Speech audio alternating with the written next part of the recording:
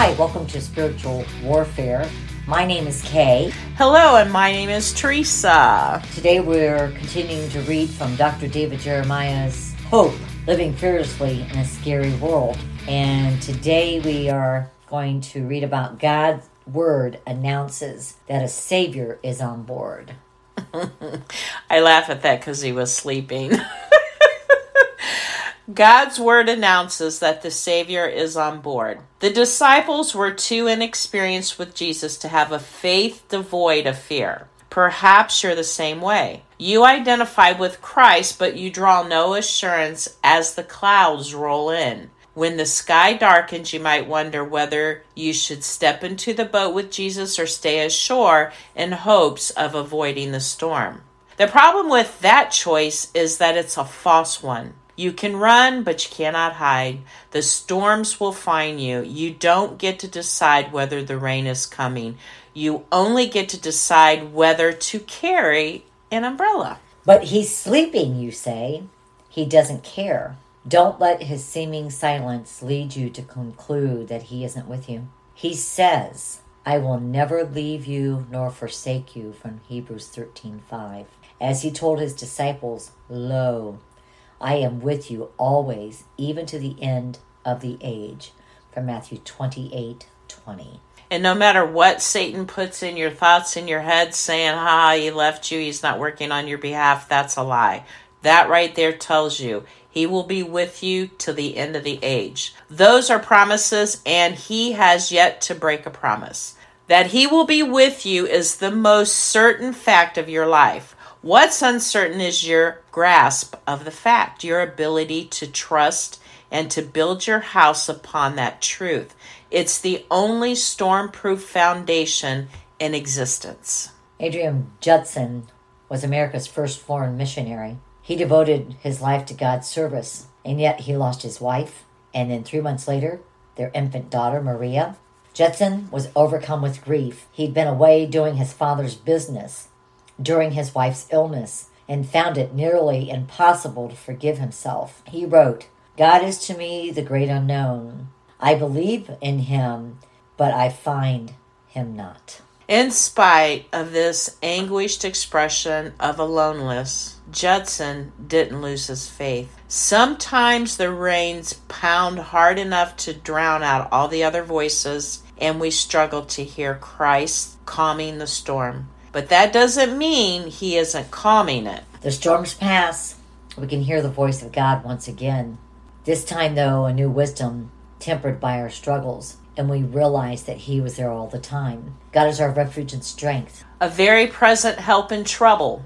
Therefore, we will not fear. Even though the earth be removed, and though the mountains be carried into the midst of the sea, though its waters roar and be troubled, though the mountains shake with its swelling. Psalm 46, 1-3.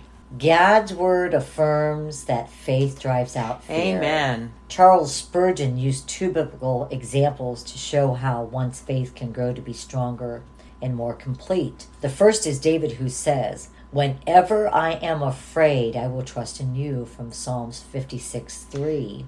The second example is Isaiah, who says, I will trust and not be afraid, from Isaiah 12:2. Yes, read Psalm 56:3 and Isaiah 12:2 when you need comfort, and just keep repeating that, and the Holy Spirit will join you. Charles Spurgeon compares the faith of these two men to medicines, with Isaiah as being the stronger brand. He tells about a man who got the chills but gave thanks for the prescription that helped him through them. A neighbor said, Thankful for that, I have something that would keep you from getting the chills in the first place. If you have a faith that helps you deal with fear, said Spurgeon, good for you. But why not go after a higher grade faith that is fear resistant? When the disciples stepped into the boat with Jesus, they did not even have the first kind of faith. They didn't put their hope in Jesus, so their fear escalated to sheer terror. When Jesus awoke and calmed the storm, the dawning realization of who he really was ratcheted their faith to a new level. Later, we learned that they became utterly fearless, proclaiming the truth of the kingdom in the face of all kinds of storms. Had they possessed mature faith that day in the boat, they could have curled up and napped with Jesus with no regard for the storm raging about them. No matter what your trouble is, you can call on God in the midst of it, and He will calm the storm. But deep is the joy of the one who calls on God before the storm, for he will find that his faith drives out all fear. I want to share something quickly, which Kay was a part of this. She's been on a journey with all my medical procedures, taken me even to the dentist. The dentist petrifies me because for some reason I don't numb well. And I tell them that, and even when they do extra, I can feel the drills. So I just get very worked up. And so they put me on a pain pill, knocked me out. The very first time, I have never, ever blacked out where I don't remember the whole thing. So Kay's laughing at me. So then I had to have bilateral surgery on my wrist. And when I had and I was very nervous. So Kay is there because this is my storm, because I'm hard to get IVs in. And I wig out and my blood pressure gets high and everything because of it. She sits there and prays for me through my storm. And I wouldn't even be able to make it through. Well, lo and behold, I woke up during the surgical procedure. I'm like, you've got to be joking me. And I was under max, so I wasn't intubated, but I said, ow, I feel that. Am I supposed to feel that? Nobody answered me, and I think they thought I was talking in my sleep. I don't know. And then I heard the doctor say, wow, look at that. And I'm like, what do you see? And then they knew I was awake, and anesthesia hit me again. So I was, kind of knocked out again after that. But the second one was bad because of IV.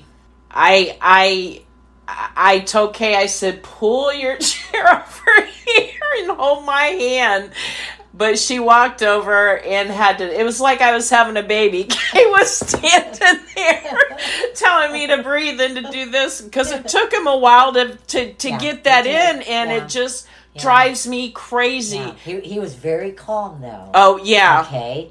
Yeah. He was very calm in this storm that was going on, and he was full of grace. He definitely... He gave me grace because... he did. That normally doesn't happen. Normally the nurse who checks you in does your IV. So I thought he was a student, which scared the crap out of me, because I don't let students work on me just for the reason because I know what happens. Okay, I don't even know what he said when I asked him that. I just got so nervous. I'm like, when I seen somebody else walk in to do the IV, I was almost ready to vomit. I truly was. And he didn't say a whole lot. When you asked him if he knew if this was his first time, he just said no. Mm-hmm. Okay. But I wasn't convinced. No, she was not. She was not convinced. So, bless this nurse, okay? Because he was being as gentle as he possibly could, okay? And I know it was hurting my friend. I know it was. I think it was hurting her heart and her mind, maybe more than the physical hurt. But he did finally land and didn't have to poke her again. But he kept moving it. He had to keep moving it in the vein to get it right. That's what's painful. Right. But you can't see my friend's veins. It's like, oh my goodness, mine are like poking out all over the place. And he even had a tourniquet on her, and he's tapping her. I'm sure he was praying under his breath, going like, please, Lord. Yes. Please, may I see a vein pop up here. Well, I had to apologize afterwards because I get so wound up. And the funny thing about it, after the surgery was all over and I come home, I'm normally bruised. Right. You're normally bruised from the IVs. There was not one mark on that hand, not a spot where he put that IV in. It blew my mind. And I did. I mean, because I kept saying, how many have you done? I just was so nervous. But then I looked and I thought, for some reason, the nurse isn't doing it. So I don't think she maybe has not done a lot of them. You don't know that either. Yeah, because they weren't saying anything. They weren't saying anything. No. We were left in the dark, and I just kept asking questions, and I was holding my breath. It was awful. It was awful. But God got me through that, and I didn't wake up in the operating room during that. I told Kay, if I would have been intubated when I woke up, I wouldn't have been able to talk. And I've always heard that some people wake up, but they're froze. They can't talk and they can't say anything, but they can hear everything around them. But no, I was able to talk, and they knocked me out as soon as they figured that I wasn't talking in my sleep. I've got one more thing to this whole incident here. Is after he was successful with getting the IV in, he did ask Teresa several times, "Are you okay? Are you okay?" He didn't talk to her until after he had finished what he was needing to do there. But he was genuine about her well-being and how anxious she felt, and assured her that it wasn't his first one. It was like his thousandth. But he didn't act like it. It just all seemed all so new. And I'm like, what is going on here? This spiritual warfare. I know, this isn't regular protocol. Somebody different doesn't come in and put the IV in unless the nurse can't get it. So, and that's true. So this is what was being put into my brain, is something completely different than what it seemed like. I believed that he was a student, and so that got that just got me up and got me going. But I was just very thankful that he was so sweet and so nice. And the nurse was just being she was loading everything in the computer. So she was over there loading stuff in the computer while he was doing the IV. And I don't think Teresa even realized that that's what she was. She wasn't just standing there watching. She was not. No, I know, because she said, well, I'm going to take your mind off of it, and I'm going to ask you some questions. And I'm thinking, no, you are not taking my mind off of it. I don't care what you ask me, because I can answer you like that, and then I'm back down to here. But he handled it perfectly.